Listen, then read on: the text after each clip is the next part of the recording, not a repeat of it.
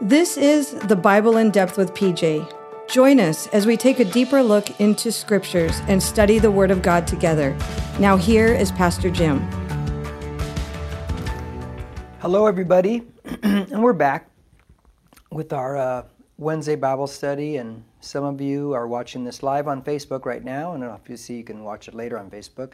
It also is going live on YouTube right now. I think more of you are watching on YouTube, and of course you can download it as a podcast. We're currently in Colossians, and the section of Scripture we're going to go through, let me lead off with this idea. One of the most satisfying things that I get to do as a pastor is I get to bring people into a reconciled relationship with God. It's a great thing. It's just the greatest feeling in the world.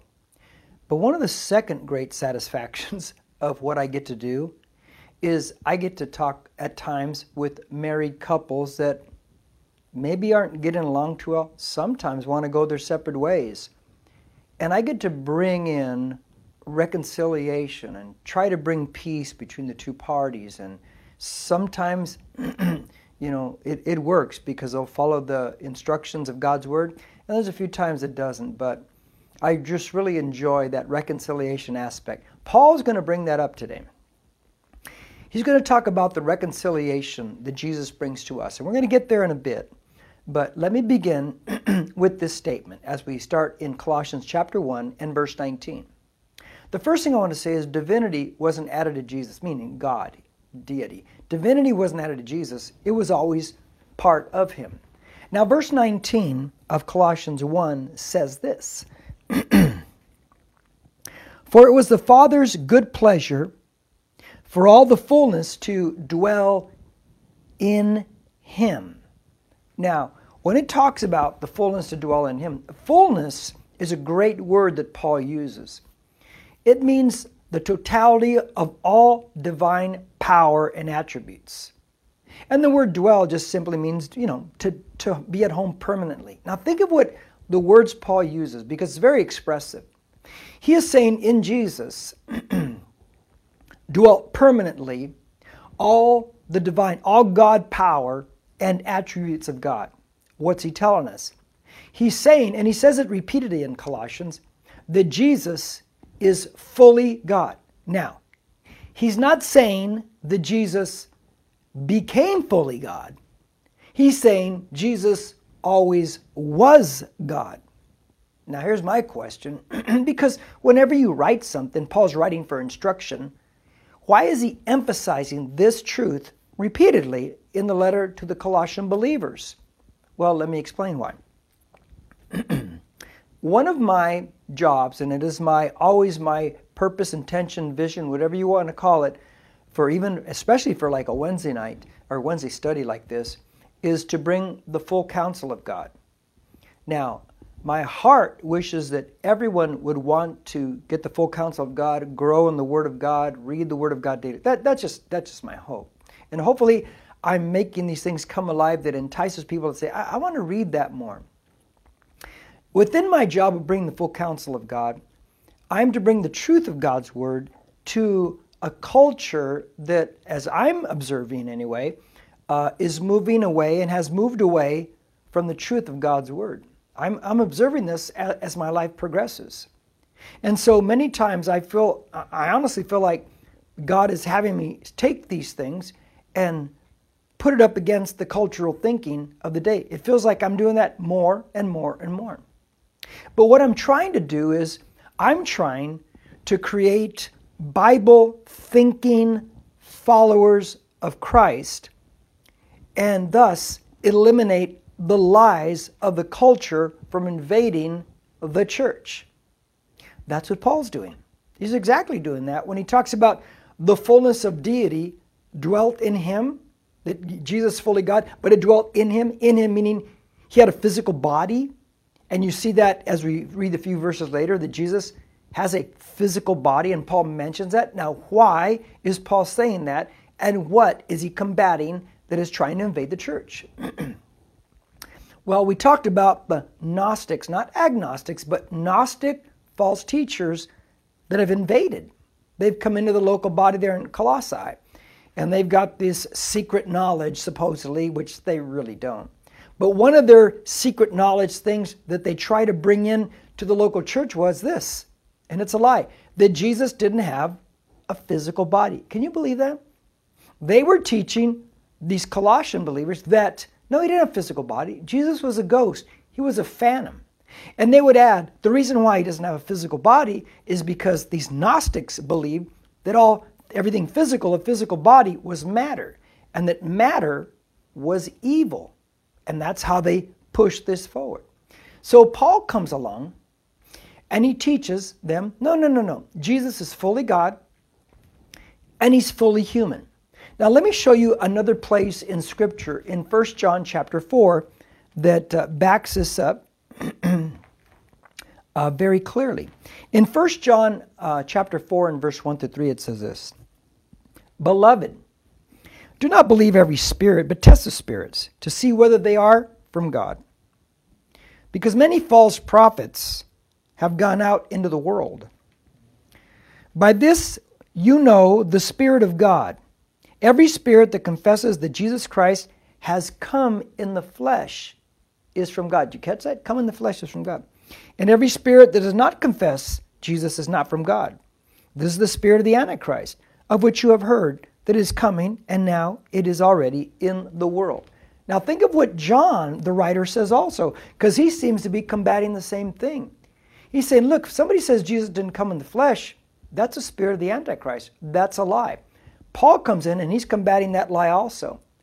And all you have to do is go back into the Gospels, and very interesting thing. In Luke 24, after the resurrection, Thomas wasn't there at the first appearance of Jesus to the disciple, resurrected Jesus. So Jesus appears in the room, and Thomas has been, doubting the whole time, and he says, unless I see him and touch him, I can't believe. And so Jesus appears in the room, and Jesus basically says, Thomas, touch me and see I'm real, because a spirit does not have flesh and bones as you see that I do. And there's another case right there where you see Jesus was fully God and yet fully in a human body, combating the Gnostic reports or the Gnostic false teaching that Paul's going against. Now, let's move on in Colossians. The second thing I want to say is reconciliation with God is different than reconciliation with others. Now, let's look at verse 20 of chapter 1. And through him is Jesus, to reconcile all things to himself, having made peace through the blood of the cross through him. I say, whether things on earth or things in heaven. Now we find reconciliation enters into play.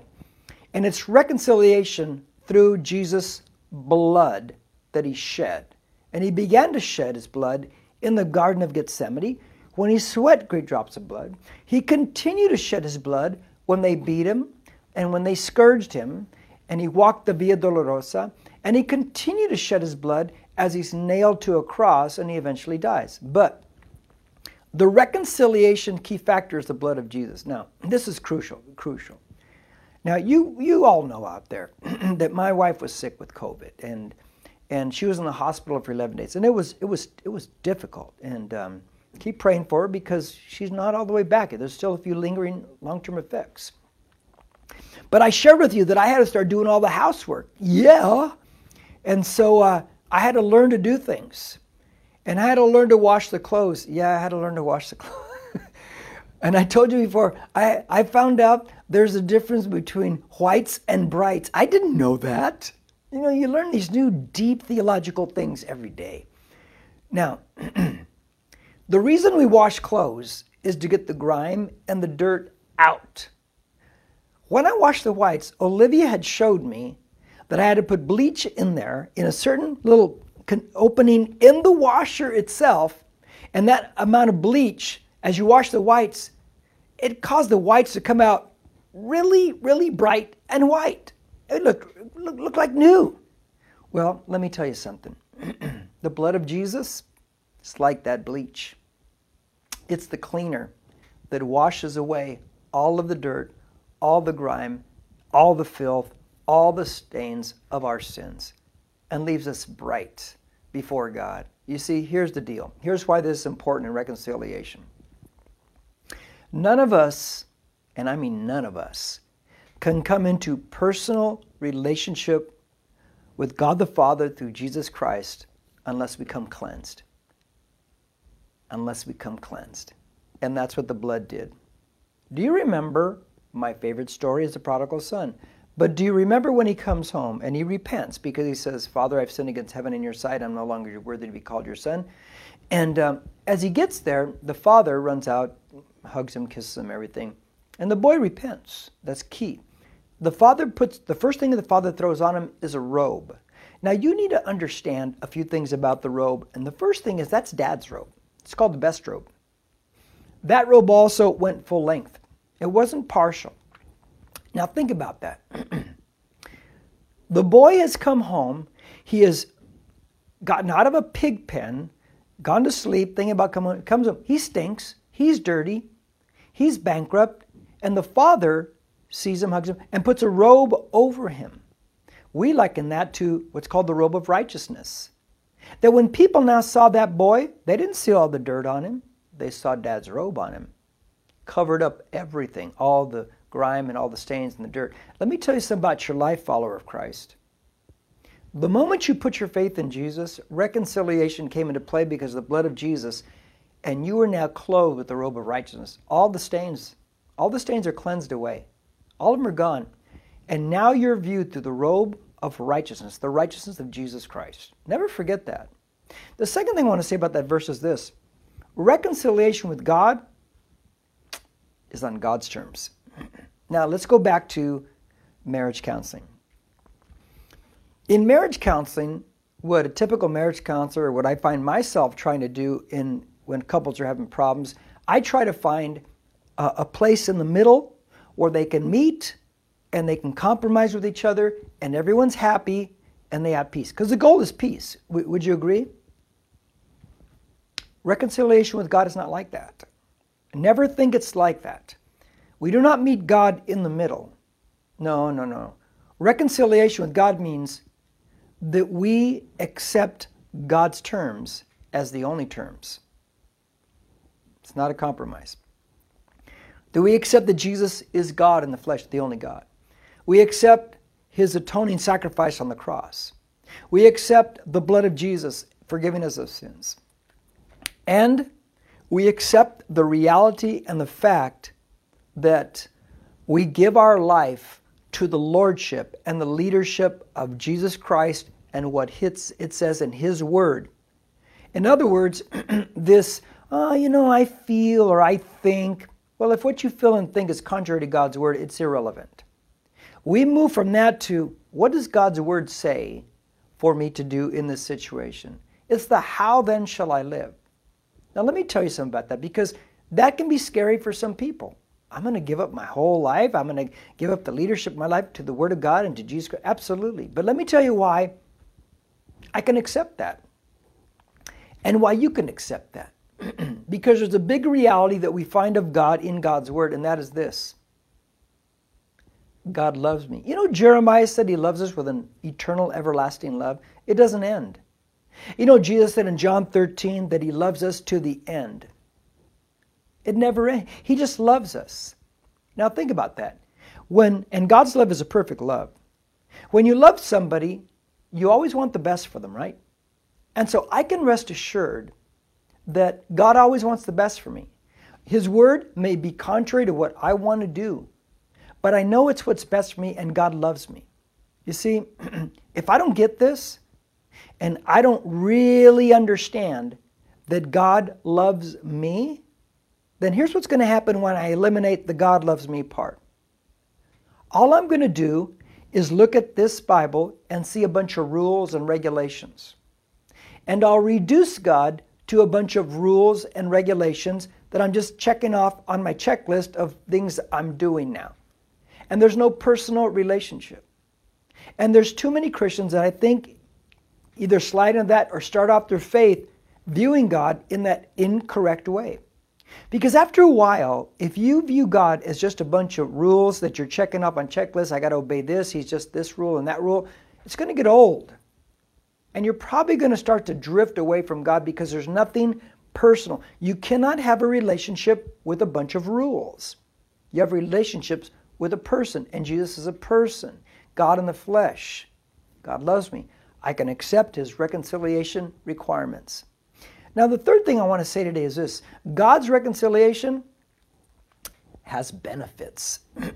Now, I'm going to read verses 21 to 23 of Colossians 1. Now, watch this. And although you were formerly alienated and hostile, in mind, engaged in evil deeds. Remember that?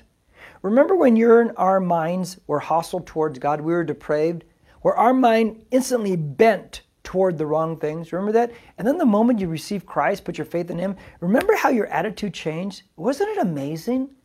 How in a moment of time that happened? And that's because the Spirit of God came into you. And you're no longer hostile towards God. That's great, isn't it? Now, verse 22. Yet he has now reconciled you and me, in his fleshly body, there he inserts body again to push back the Gnostic teaching, false teaching, through death, in order to present you and me before him holy and blameless and beyond reproach. 3 big terms there. We'll get to them in a second. If indeed you continue in the faith, firmly established and steadfast, and not moved away from the hope of the gospel that you have heard, which was proclaimed in all creation under heaven, and of which I, Paul, was made a minister. Now, I want to break down those terms there, because he says, because we have placed our faith in Jesus, and we're followers of Christ. And I want you to get away from I'm a believer and start moving toward follower of Christ, because remember, that denotes action. That denotes what Jesus says, I do. A believer, that's just belief in your head. You can sit there and checklist, oh, I went to church this week, so now I'm good now. That's not Christianity. That never has been Christianity. You're a follower. Now, the 3 things he says we're presented is, the first one he says we're holy. Literally, that word means morally pure, a most holy thing. Did you know that about yourself? That the moment you let the blood of Jesus wash away all your sins, that you are now morally pure. But Jim, I've committed so many sins. Yeah, I get it. So have I. A couple weeks ago, I told you in my lifetime, I calculated I've committed over 92,000 sins, probably in my life. But I'm morally pure because of the blood of Jesus. I'm a most holy thing, and so are you. Never forget that. Then he says we're blameless.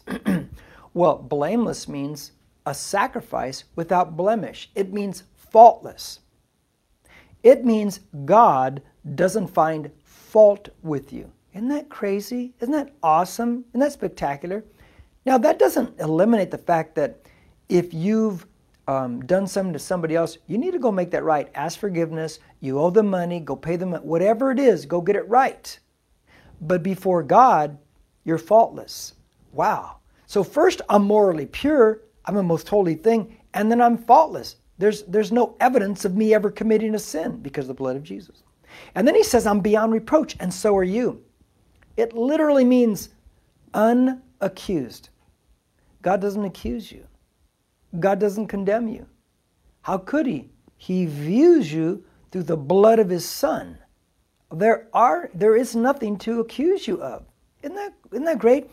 See, these are the benefits of reconciliation with Jesus Christ. I'm sinless. But here's some questions I want to leave you with today. Holy, blameless, beyond reproach.